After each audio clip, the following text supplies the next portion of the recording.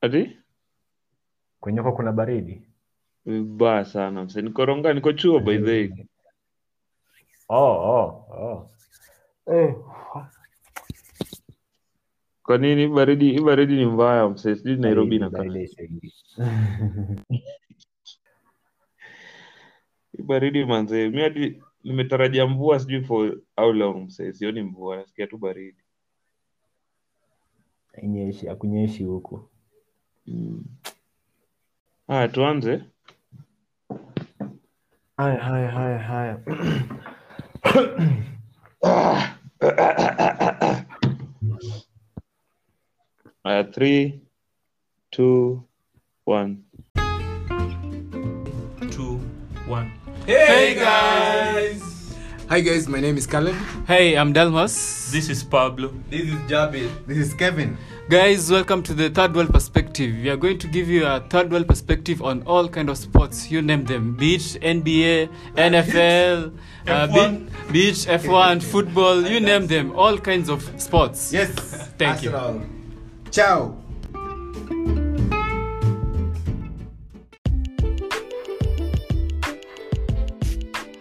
Hey guys, welcome back to the Third World Perspective. My name is Pablo. Welcome back to another episode. We are doing the Euros. I'm joined by Linus. Linus, say hi. Hello fans. Yeah, man, it's been a while since we've had Linus on the pod, but we're glad to have him as usual. We're going to speak about the Euros. Obviously, the group stages are just done, and obviously we have the fixtures for the knockout stages. We'll just peruse through the groups before we preview the knockout stages. We're expected to be joined by Dalmas a little bit later on, and I think Kay as well. We'll see if they can get time and get on the podcast with us.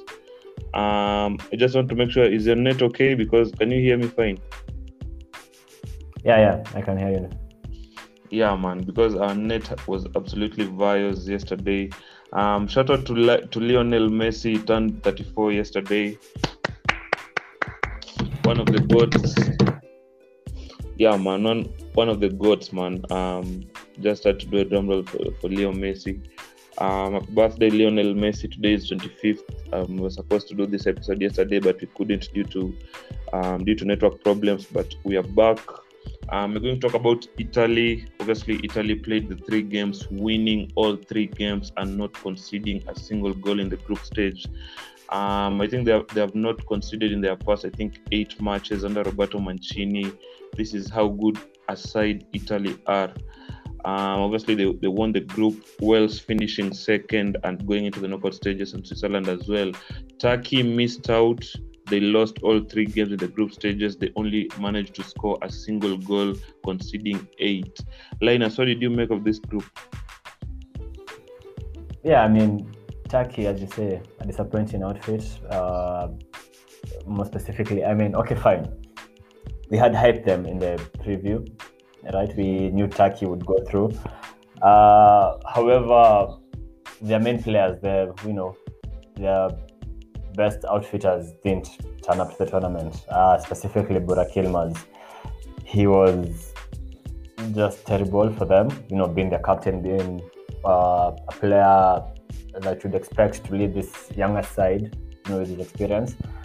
So yeah, I mean, disappointing for Turkey. But again, Turkey did have one of the youngest squads in the tournament, so don't just count them out yet. When the World Cup rolls up or the next Euro, they'll be among the names that you'll hear people touting as tournament favorites or thereabout. Yeah. Obviously, they're a side that I think me and Linus are very enthusiastic about going into the Euros. If you go back and listen to our 50th episode Spectacular, which was our 50th episode on the Third World Perspective, we had actually very good things to say about Turkey. They were a side that they were very motivating. They were very fun for us to speak about because they have very good players, young players individually, but I think as a team they have not mashed up enough well to be able to be competitive at such major tournaments. But for me, I like the short podcast that we did yesterday. I commented about this. For me, the thing with Turkey is they have been the worst midfield I've seen at the Euros. Basically, the first game of the tournament, Italy played in and around that midfield, and Turkey set up with 4 midfielders. It was almost unbearable to watch. Their pressing wasn't just good enough. This is why I think they don't have such a good attacking line going forward, because going forward it's only Genghis Under and Çalhanoğlu. Çalhanoğlu obviously has made this. He has moved from the red side of Milan to the blue side, obviously making that transition to Inter Milan from AC. But Turkey haven't put enough on the board for me. And this can tell, man. They are the only side, I think, in this, them and I think them and North Macedonia are the only team in these Euros that didn't manage to put up enough points. And North Macedonia are a very small country. They cannot be compared to Turkey, and Turkey actually did horribly in these Euros. I think it's back to the drawing board for them. It's back to the drawing board for those players, for the managers, for their football association to see what they can do to correct this. But obviously Wales managed to sneak into the knockout stages. They started actually poorly, a little bit unconvincing. But did you see Switzerland or Turkey finishing above them? Obviously Turkey, but did you see Switzerland finishing above Wales? And yeah, I mean, I never had Wales progressing from the group in my initial prediction. That's because, I mean, there are 2 star players in Gareth Bale and Aaron Ramsey. I didn't really see a lot of them in club football, so I didn't know what they were going to bring to the tournament. But for example, the game against Turkey, those 2 players were quite unplayable. I mean, Gareth Bale in particular had a fantastic game against Turkey, and lucky to miss a penalty, but still providing the 2 assists. Aaron Ramsey, again, a really good game. So if those 2 players do come around for Wales, I believe they could really be a threat to Denmark in the second round, or rather, yeah. Yeah, and obviously Gareth Bale is relishing the thought of playing Denmark. Granted that they are not the fans' favorites to win that matchup. It's very unique for Bale to be. I think he is a player that actually thrives on pressure, and obviously, like you said, he was very unlucky to miss that penalty against Turkey. But he's in forms of assisting, in forms of creating chances for his teammates. For Wales, particularly, he has been very good in the past I think 10-11 games. I think he has like 9 assists or something in the past 11 games for Wales. He's a very good player. But the problem that I saw with Wales was that Aaron Ramsey actually came into the camp when he wasn't exactly much fit, having played so few games for Juventus.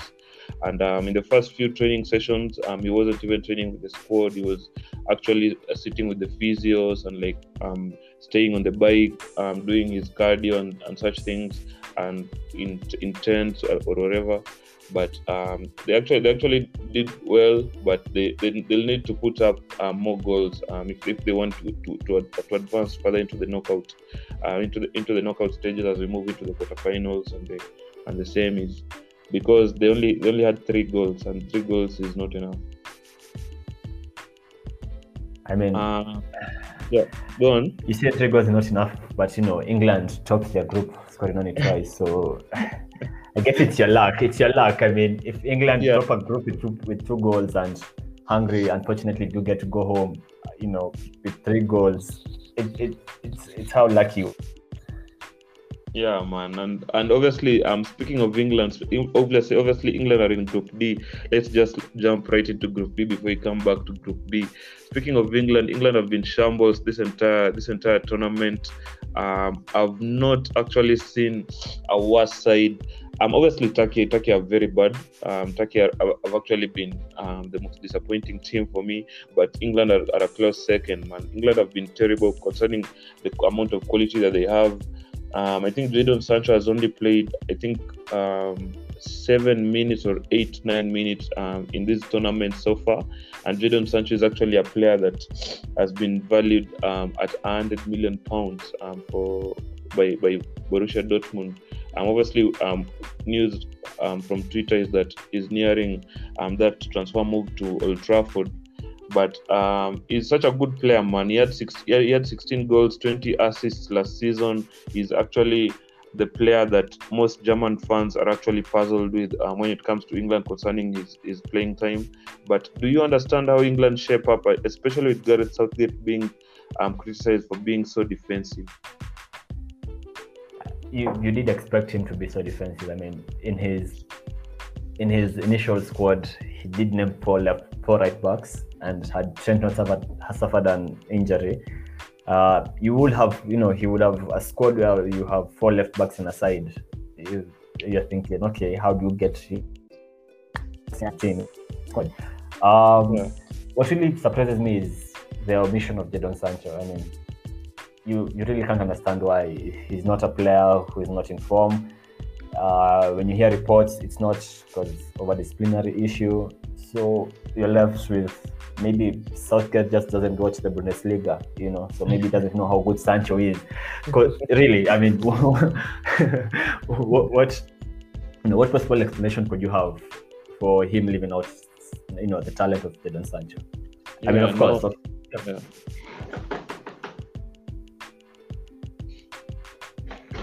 Yeah, and obviously, it's actually very tricky. The situation with Sancho. We'll see how that goes on. But for me, I was tweeting this out, and you guys can follow my Twitter at Pablo Ikonyero. I was tweeting this out, and I'm actually very convinced that this England side, despite the fact that I think, in my eyes, they're a golden generation, because they have top 2, if not the best striker in the world in Harry Kane. They have a very good midfield. They have one of the best number 10s in the world in Jack Grealish, who was actually phenomenal for them in that game against Switzerland. Obviously had that assist to Raheem Sterling. They have very good players, and someone would be very tempted to say that this England side at the moment is a golden generation. But I don't think they can win anything under Gareth Southgate. I just don't think it's tactical enough. Obviously the Euros, they have managers who are more tactical. The managers who are more technical. Managers like Luis Enrique for Spain, although Spain is a shambles as well. Managers like Santos, obviously Portugal's manager, also very tactical. But I just don't think Gareth Southgate has the amount of mental tacticality to go ahead to win an entire tournament. But there is news that he will start a back 3 against Germany, and most people are actually criticizing him about this. Do you think that's a good move? Obviously, they're facing Germany in the knockout stages in the round of 16. I mean, it's a sensible move because Germany also do play with the back 3, so I'm guessing Southgate wants to match them, so you can have almost this man-to-man marking system.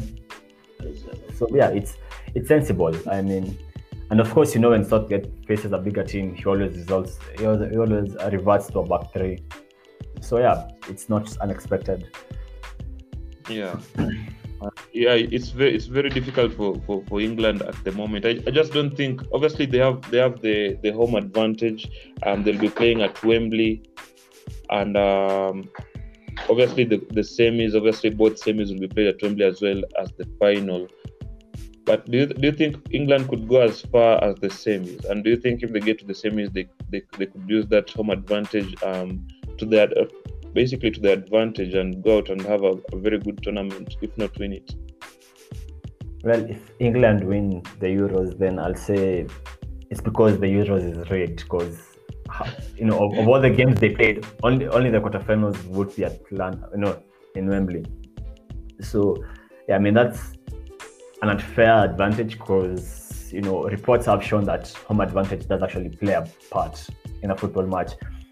So yeah, I mean they could, although Germany are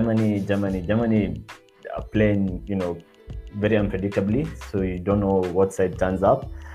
And then if they do get past Germany, then you could see them making it past Sweden or Ukraine, whoever wins the match between those two. So yeah, they could as well be in the semis.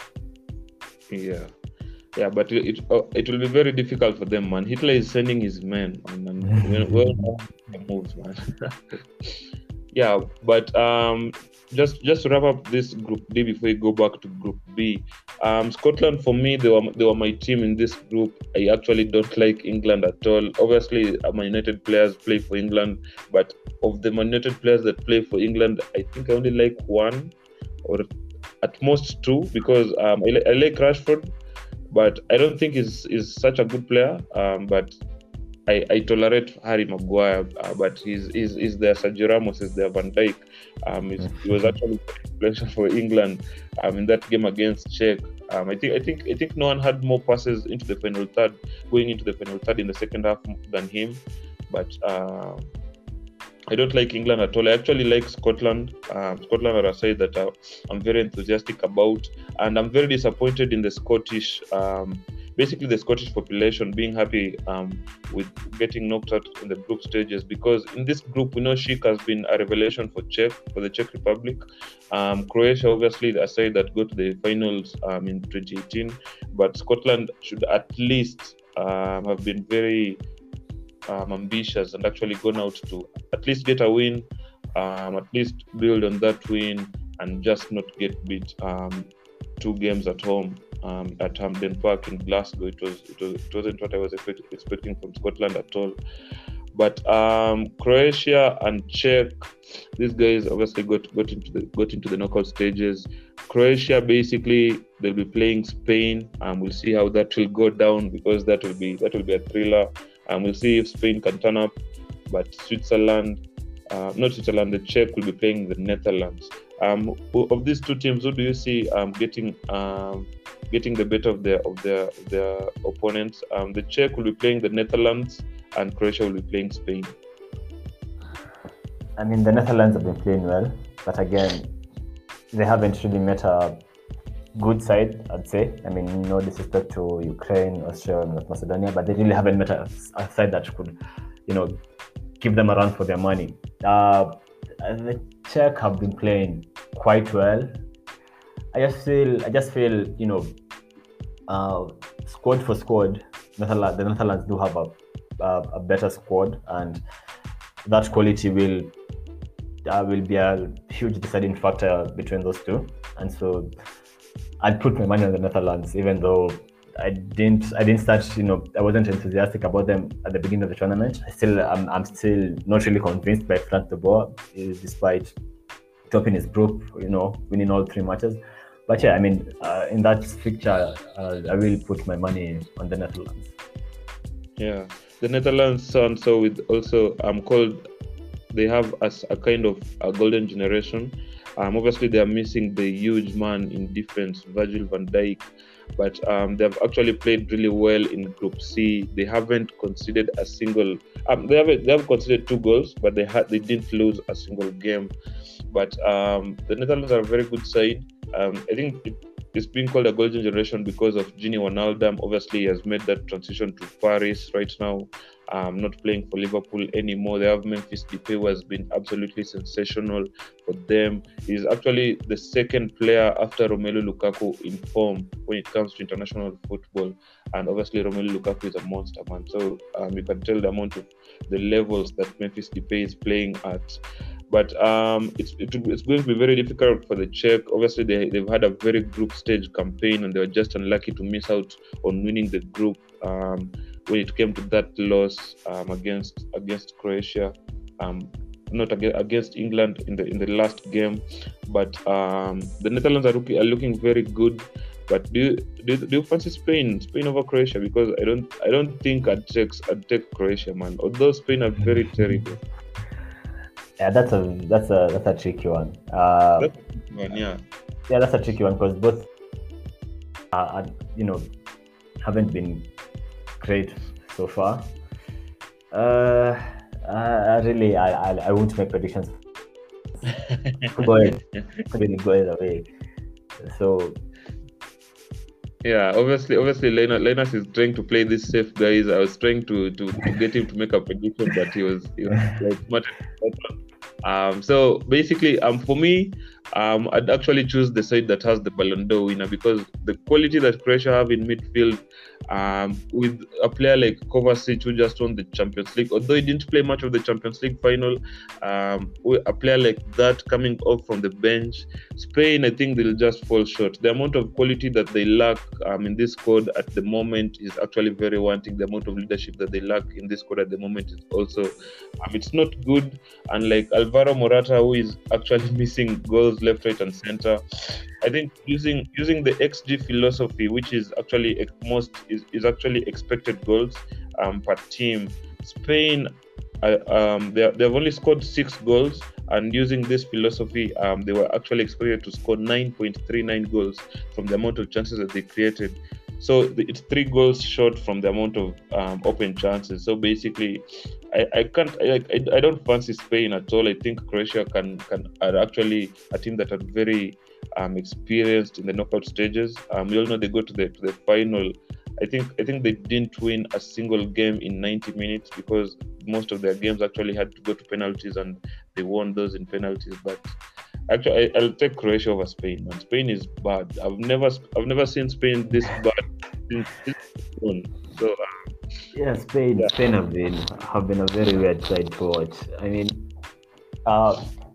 because they were the stronger team in that group. So you whenever they play, you expect, okay, fine, they'd have the majority of the possession, but they were slow with the ball. They just kept moving the ball side to side, especially like the game against Poland, which was so boring to just watch. Yeah, I mean, at one point I wanted Spain out of the competition so I don't have to watch them play, because that's how, I mean, because that's a vile, man. No, because really they were, I mean, even when you factor in that they are the more defensive side in North Macedonia, in Hungary, teams that sit back, they weren't as dull as Spain were with the ball. And Morata is having, I really, I think it's bad luck, and when bad luck compounds, and then comes this, it turns into bad form, because he's missing chances, he's missing penalties, he's missing open, clear chances, and the climax of it all was when he gets substituted for Ferran Torres, and then Torres, with his first touch, barely 20 seconds later, scores. You're thinking to yourself, I mean, this sounds like a bad joke on Morata. So for real, Morata has been misfiring. Morata is actually a player that I liked back in, I think, 2018, when Madrid won that third Champions League final, because the side that was playing the La Liga was actually a different side from the side that was playing the Champions League, and the side that actually won Real Madrid the La Liga was a side that was very youthful. Players like Alvaro Morata, James Rodriguez, Marcos Asensio, those guys are the ones that were starting, and Alvaro Morata actually was very phenomenal that season, and he actually had, I think it was the third top scorer for Real Madrid that season, after Cristiano and Benzema. But he was very good that season. He had scored amazing goals, but it seems like it has just been downhill from there, because obviously he's the starting striker for Spain, and this is not what you want from your striker. You don't want him to miss chances, especially open chances. I thought he'd put that rebound from that penalty into the back of the net. I was man, it's terrible, man. Spain didn't win this group. Actually, Sweden won this group. I'm sure if you ask any bookies, they'll tell you that the odds of Sweden winning Group E, they were very low. The odds of actually Sweden getting out of Group E and Poland missing out and going to the knockout stages, they were not very low. They were very high, man, because no one expected Sweden to win this group, man. They won 2 games. They drew the one against Spain. Sweden have also been magnificent. Yeah, Sweden have been magnificent, especially Alexander Isak, who, again, he's still young. I mean, we have seen him, I want to say Dortmund. He didn't have quite the season everyone was expecting, but again, at 20 years old, He seemed one of the players. Whenever he had the ball, it was willing to run at his man, get into the box, try a shot, and yeah, I mean, I'm excited to see the kind of player he becomes. But of course, you can't talk about Sweden without Emil Forsberg, who has been the match winner for the past 2 games. Sweden should be proud of themselves, topping a group with Spain, Poland, and Slovakia. Although I did expect for the final game against Poland, when Lewandowski got his second goal and the score was 2-2, and we just knew this was, Lewandowski time. He was just about to show up to the tournament because he hadn't had much of him. So you thought, maybe he would have done something, that he would have gotten his hat-trick, his third goal, and helped Poland progress, but that wasn't to be. And yeah, I mean,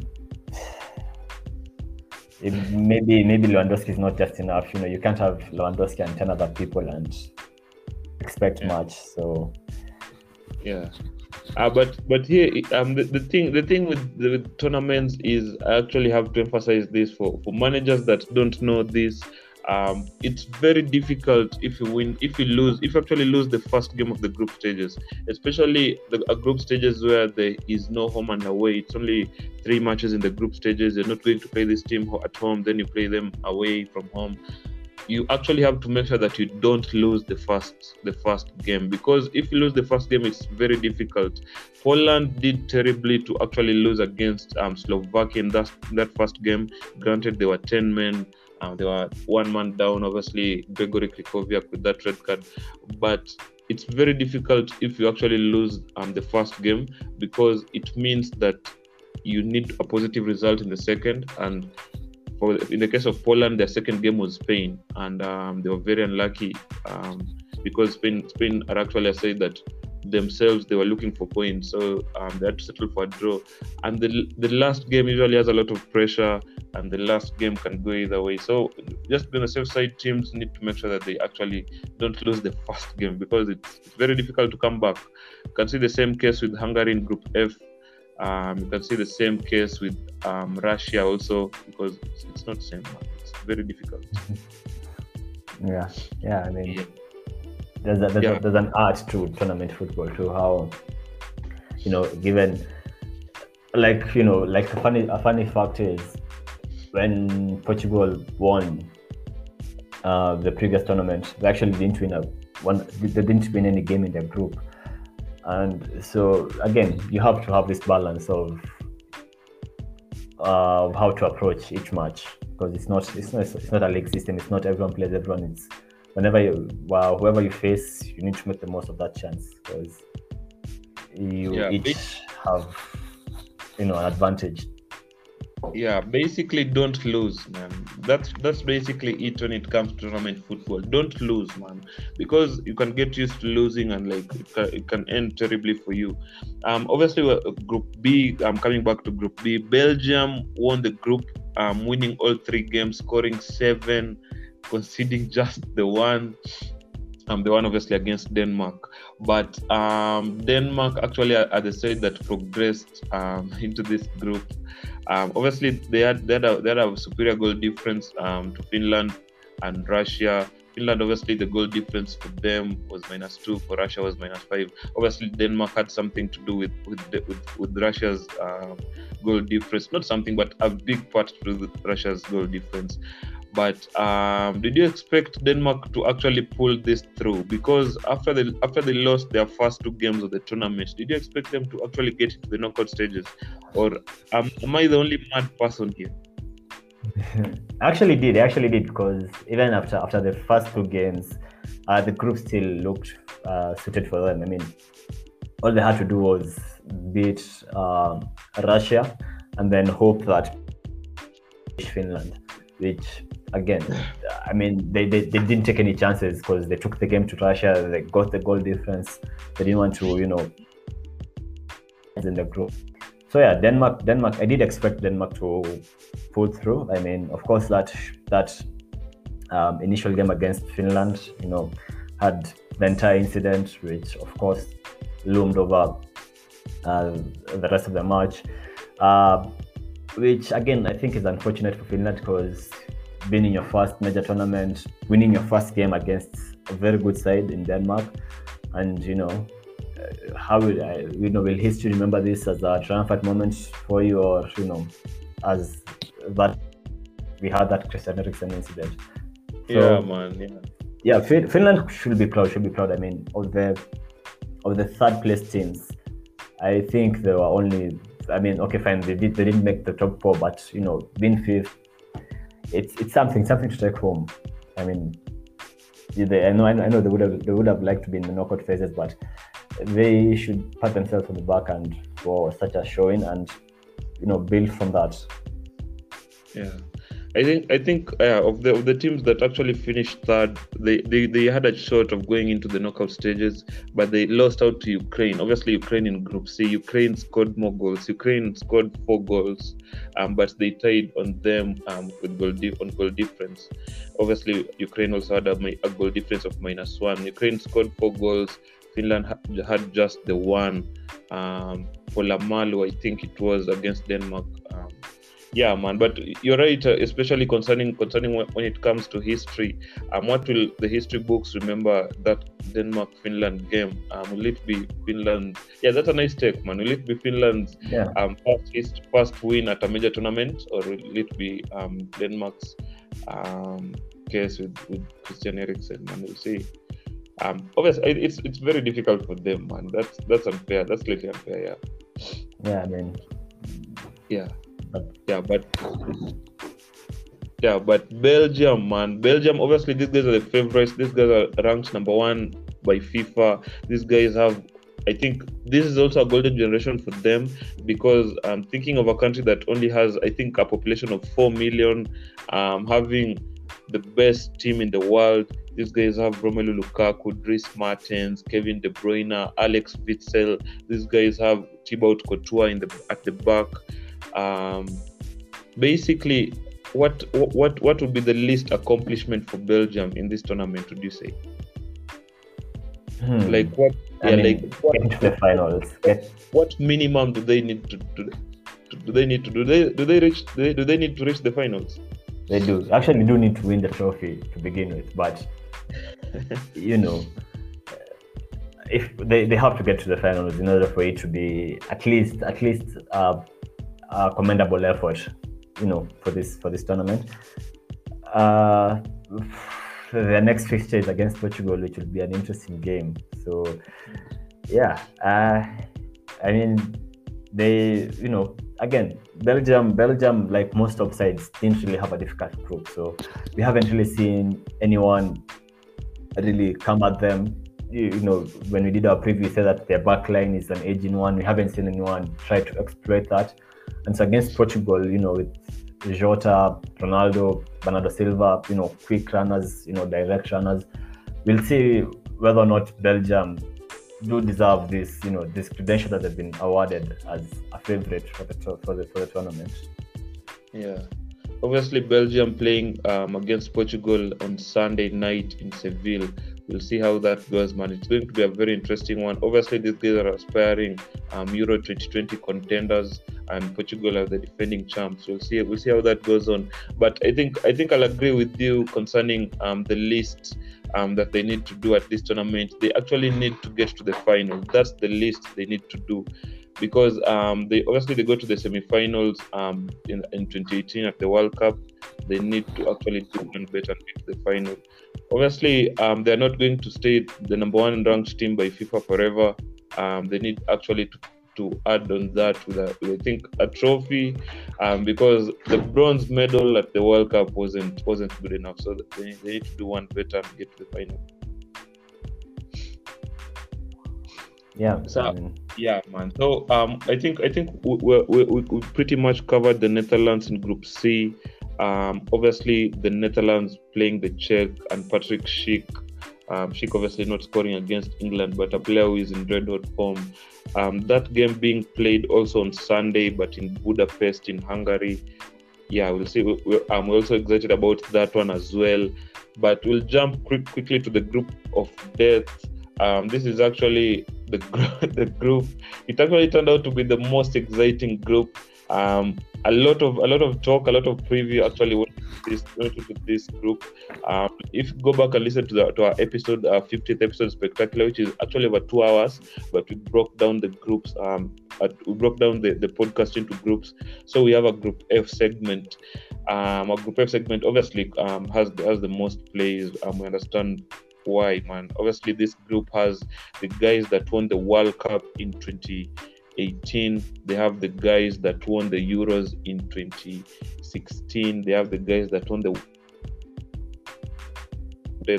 I've actually been very impressed by Hungary. Obviously, these guys were the clear underdogs in this group.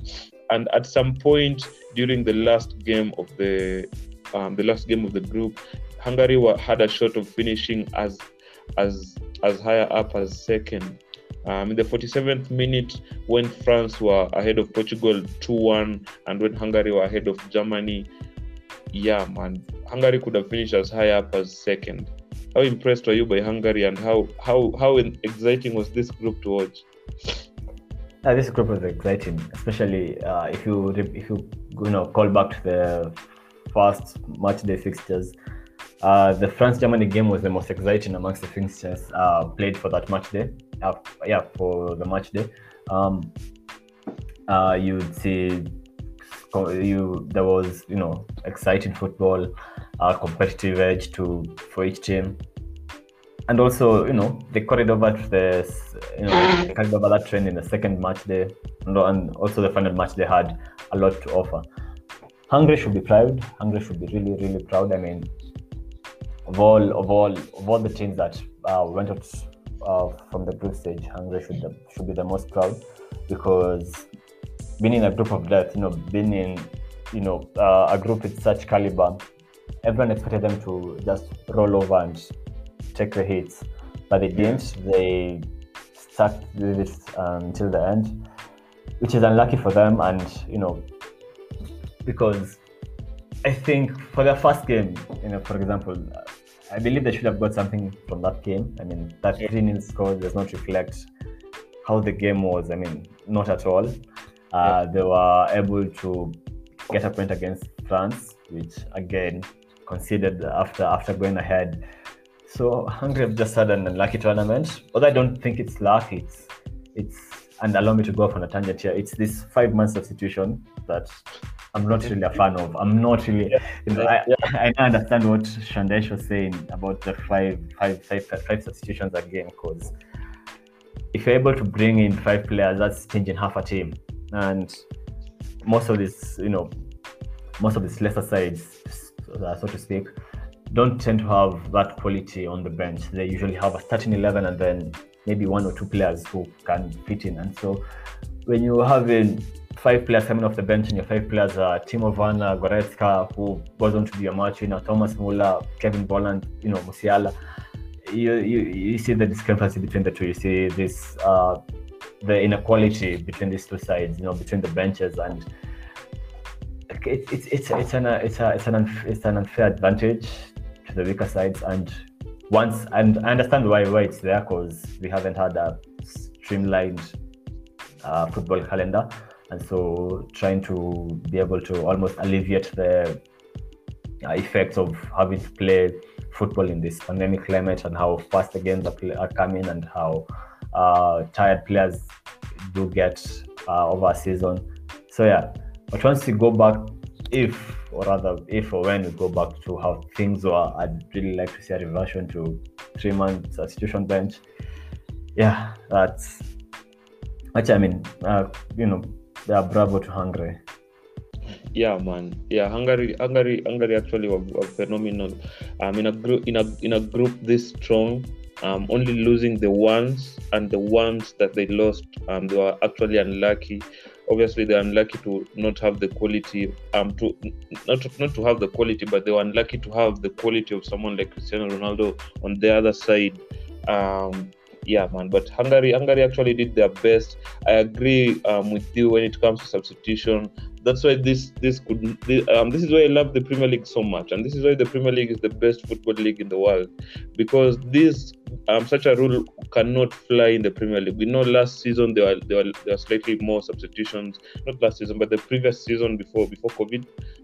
But that quickly was changed to a 3-month substitution, because 5-month substitution has a lot of advantage to sides that have very quality players, and actually it tilts the scales, man, because sports basically it should be fair, because it comes down to tactics. So a manager can actually, like you said, put a not so good starting 11, and he can take out the entire half of the squad and actually put up I think the best 11 for him in the second half. So that's a clear disadvantage to a side like Hungary, but they did so well. Their fans, I know they're proud of them, and obviously the 2 points. Most people would have actually thought that they would have lost all 3 games in this group, but the 2 points that they got from France and from Germany, they actually did so well. But I have a problem with UEFA, and I'm going to pick your brain on this with UEFA, because for me, every single time I turn around, every single news that I see on Twitter, that I see on the blogs, on the tabloids, or wherever, I think UEFA basically, obviously they are the anti. Would I say an anti-hero or a villain? Because they were I think the heroes when it comes to the European Super League fiasco, and they helped to squash that down very quickly. But I think they're spoiling football in so many ways, because the news that actually just came out yesterday was that they have actually done away with the away goals rule in club football. And we know how big the away goals have been for most teams in these competitions, not only the Champions League, but as the Europa as well. And they're going to scrap that away. We know that they're adding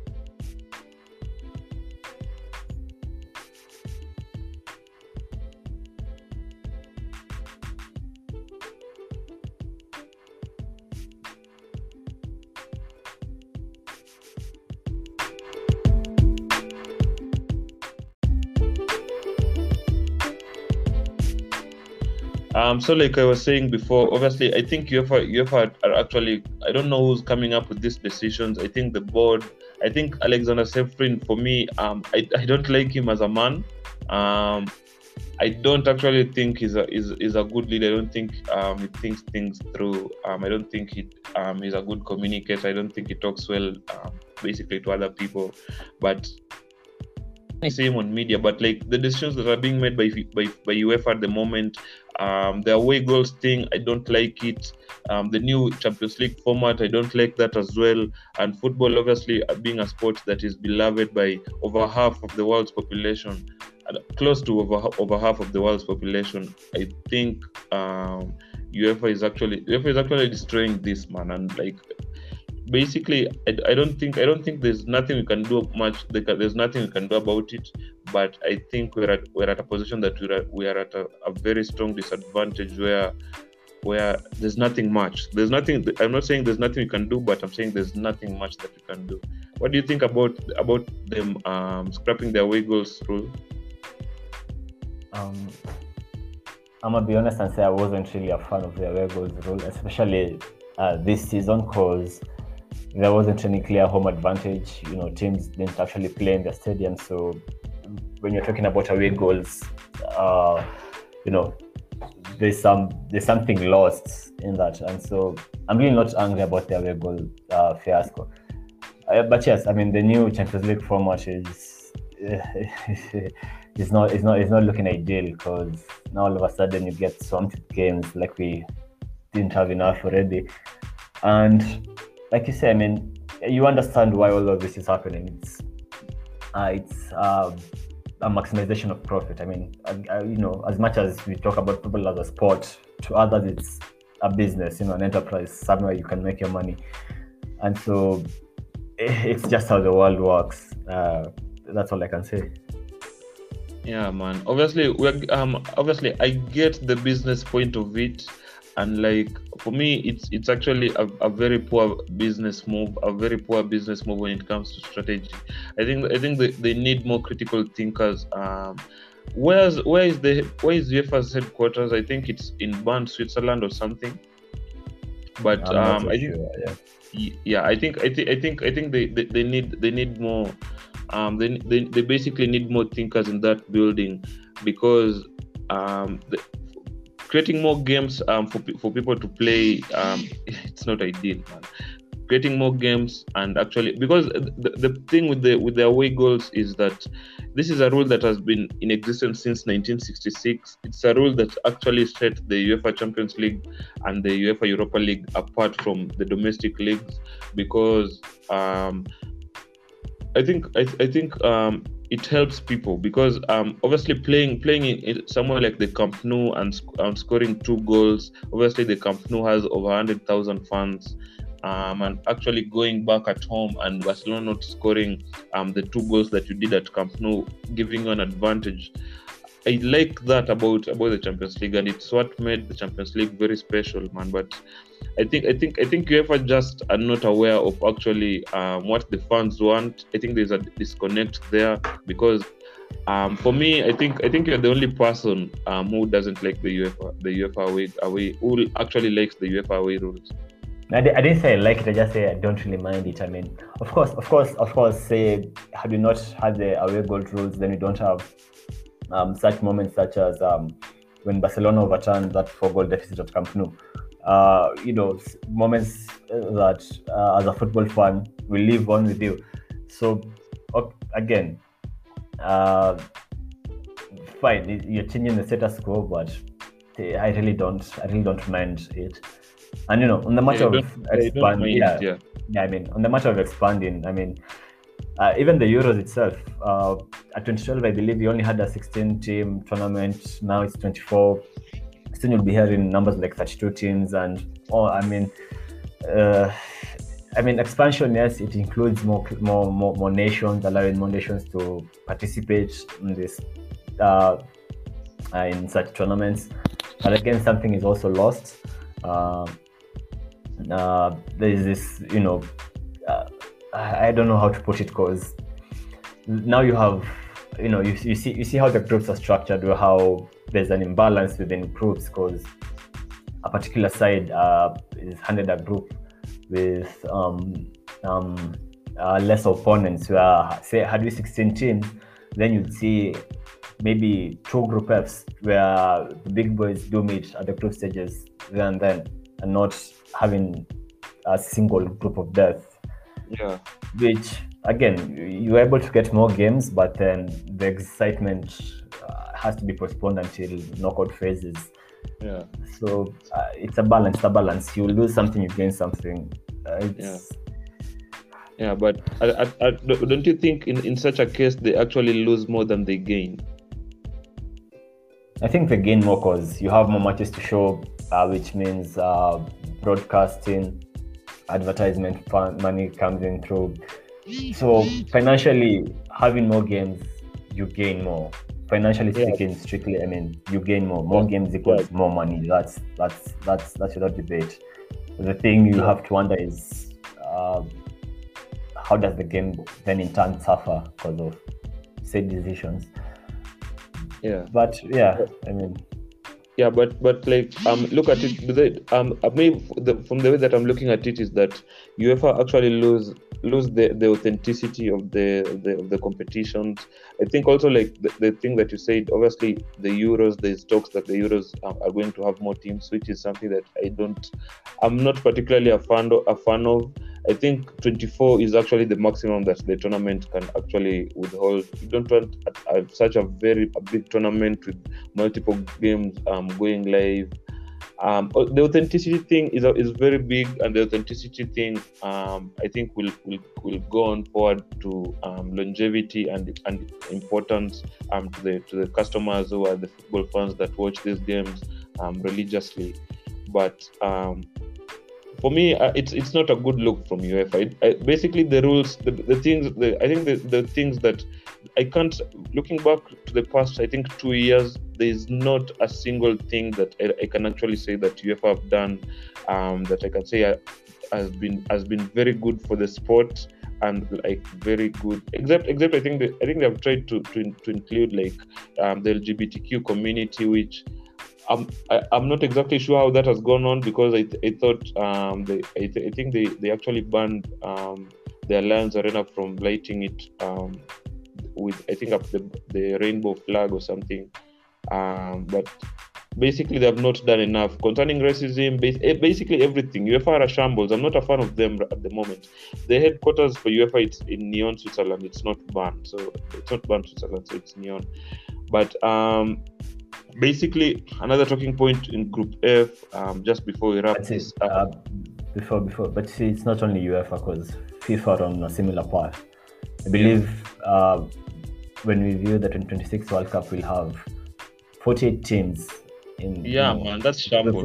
I mean, and you're thinking, I mean, again, you understand why, but then because when you listen to these officials, these executives, these decision makers, they're not sport fans. I mean, they're not football fans. It's not you. It's not you or me making those decisions. It's men in suits, looking to run a business. So again, I mean, what can be done? I really don't know.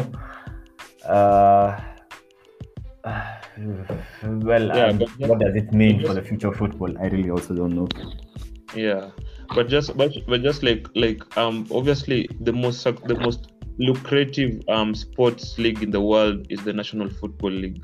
It's the NFL in the US, and the NFL is actually the one sports league in the world, not the one, but like one of the few sports league in the world that brings a lot of money with very few games, because the regular season only has 16 games for every team. It's very short, and then there's a playoffs, and then basically the league starts in September and it ends in February.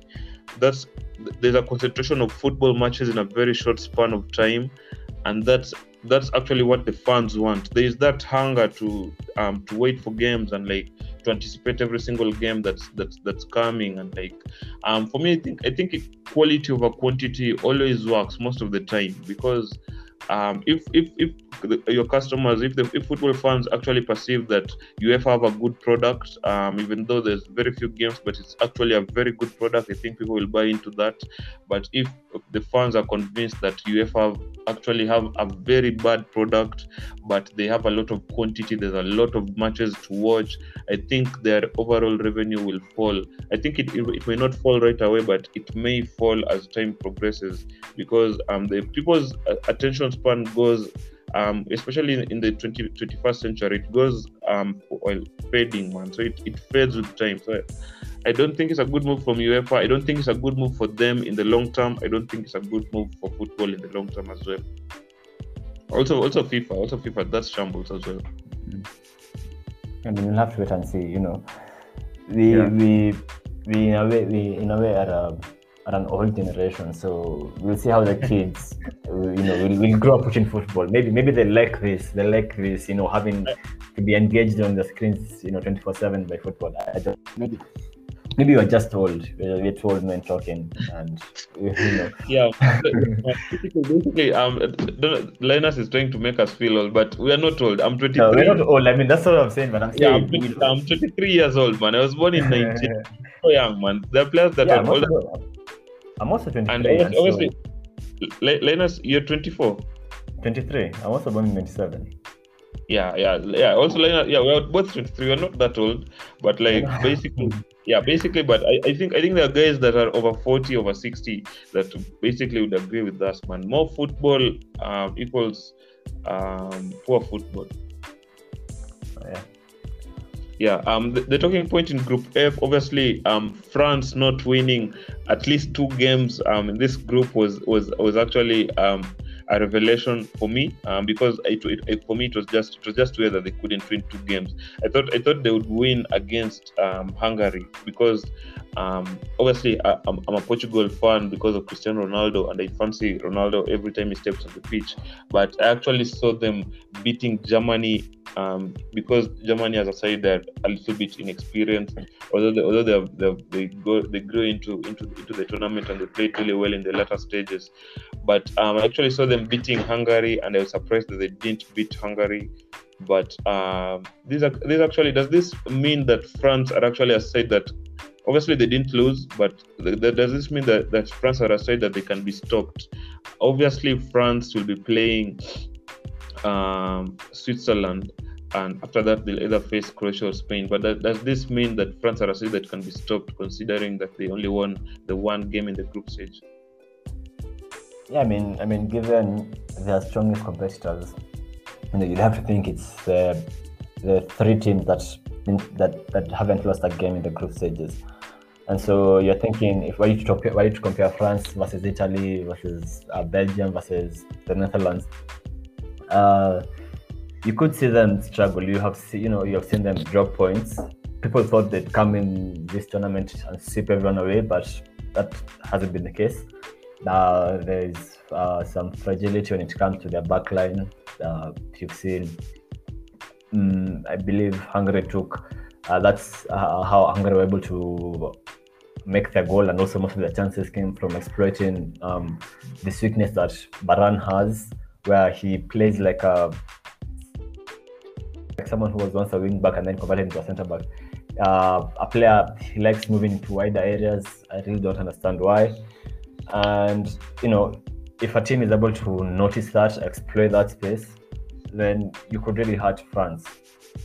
Yeah. But yeah, so the bookies probably are adjusting their odds right now, and France not really, I don't want to discount them yet, but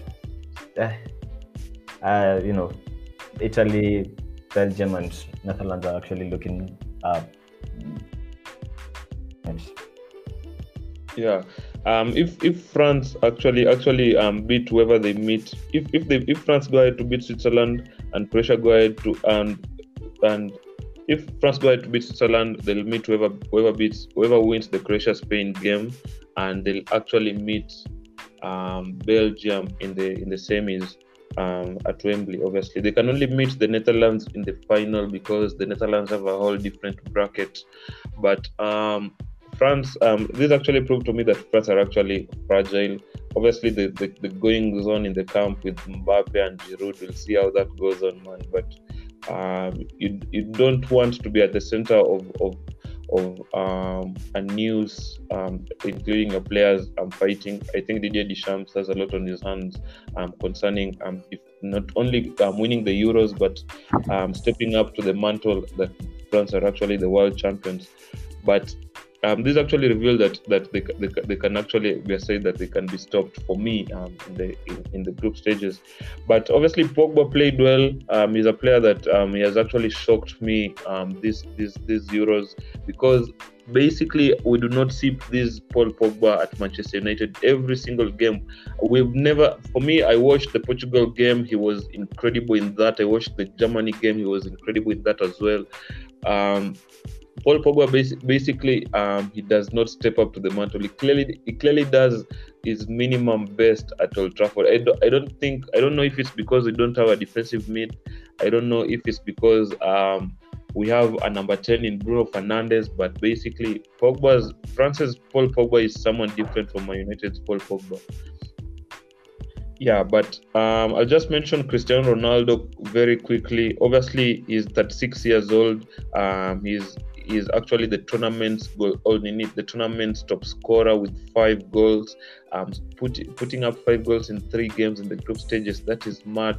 We only got news, I think last week or the previous week, that Cristiano Ronaldo has actually clocked 300 million followers on Instagram, which is mad, becoming the first person in, I think, social media history to have 300 million followers on a platform and 300 million followers on Instagram, ahead of, I think, the Slay Queens, and the celebrities like Kim Kardashian, Beyonce, Selena Gomez, etc., Taylor Swift, etc.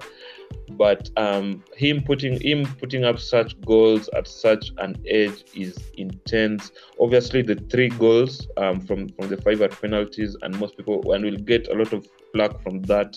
But he has actually tied Iran's early day record of 109 international goals. Obviously, Ali Day was in a world of his own, putting up 109 goals for Iran. But Cristiano did this in 178 caps, obviously at the Puskás Arena in Budapest, in Hungary, the other day against France, scoring twice.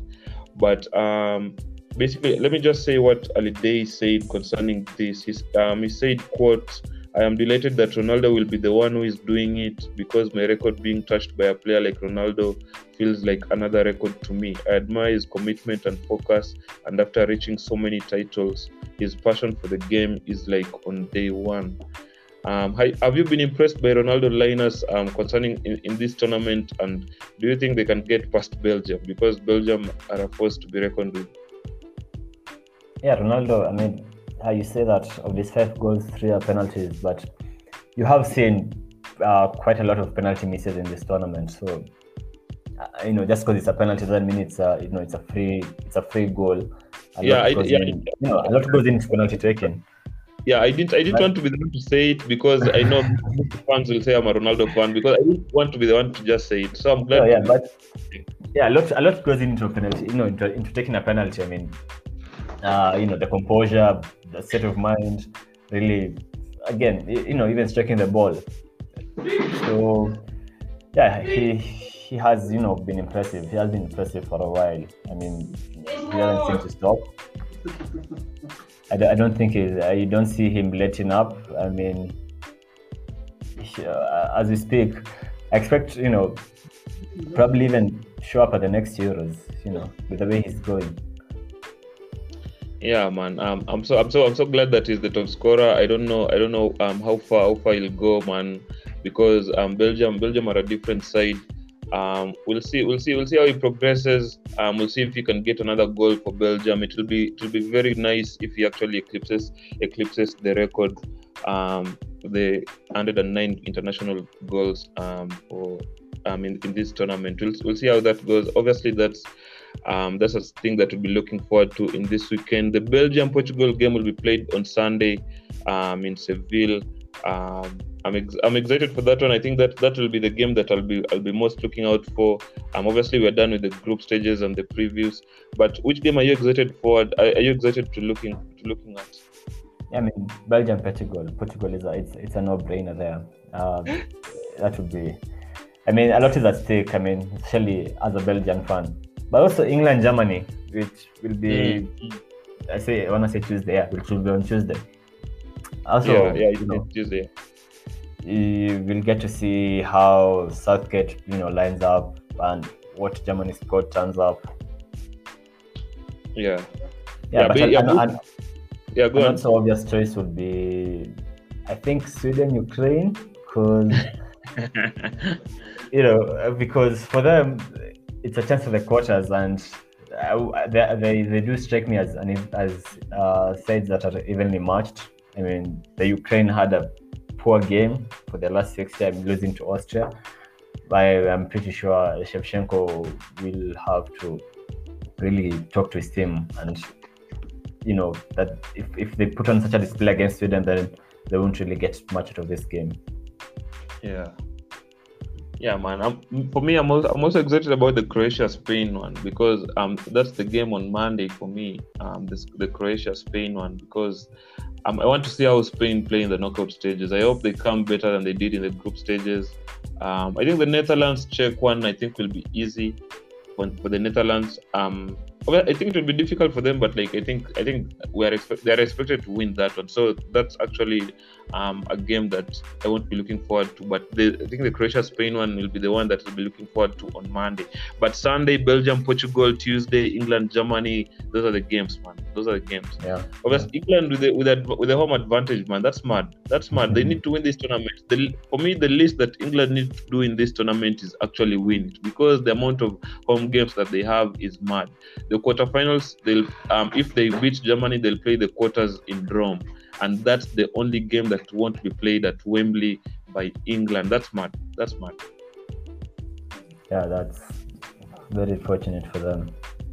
Yeah, man. The least they need to do is win this tournament. So if they get kicked out by Germany, basically they need to have a long look into the mirror and decide what they're doing as a footballing nation. But basically that's the end of the podcast, man. It has been, I think it's slightly over an hour at this moment. But do you have anything to say? Any shout outs? Basically before we sign off? No. All the best, Belgium. And also the Danes, Denmark against Wales. It will also be a game that I'll be interested in. That's on Saturday, yeah. That one as well, yeah. So, yeah. And I'll see you when we review the round of 16. Yeah, man. Yeah, obviously we'll do a review for that. We'll have to do this one actually very fast because these games are coming in thick and fast. But basically, thank you guys for listening to the podcast. We thank you for at this moment we have over 980 something plays. We want to get to 1,000 before the end of next week, inshallah. But thank you guys for listening. We have over 20 countries listening to the pod. I think India has just joined the fold. India, I think India, Canada, Republic of Lithuania, Sweden, Denmark. We appreciate you guys, man, for listening to the podcast. We appreciate every single listen. Obviously, we have a listener support segment, man. We want to get a mic for us, man. Basically, we're just doing this over phone, man. So basically, you can donate as little as $1, $5, $10, whichever amount you can afford. You have a Google Pay section. So our listener support segment here. But basically, support the pod, man. Share it with your friends if you like this pod, man. And you can follow us on Twitter at Third World Pod. You can follow us on Instagram at 3RD World Perspective. You can follow me on Twitter at Pablo Ikonyero. I'll be changing my Twitter handle when we get to 1,000 plays. But Linus is not on the socials. Basically, is there messaging? Go on. Is there a way our listeners can message us? Yeah, we have a voice message section, and we actually got a voice message from someone asking us to do the French Grand Prix. Obviously, that happened this previous weekend. We'll get to that, man. We're so sorry that we did. I could ask our listeners to also, tell us how they feel about these reforms by UEFA. How expanding tournaments, what they think this means for the future of football. Yeah, man. Yeah. Basically, we have a voice message. You guys can get a voice message via Anchor. You can tweet us at 3RD World Perspective, tweet us at Third World Pod. You can share your tweets on the podcast. Like Lena said, talk to us about the moves that UEFA is making concerning their away goals, concerning the more games, starting from the 2023-24 season in the Champions League. Basically, talk to us, man. Let us get to know what you guys are thinking about this, and basically support the podcast. Help us to grow, man. We like the progress so far, and we hope you guys appreciate our consistency. We hope you guys appreciate our efforts and our content, and we'll see you guys in the next one. Also, tweet me out. Actually, beg Linus to get on the socials, because we've been trying to do that for I think 2 months now. Yeah. It will take a lot, I'd say, but okay, you're welcome to try. Yeah, man. Basically, follow the pod, man. Share it to their friends, man. We'll see you guys on the next one. Thanks for listening. Bye.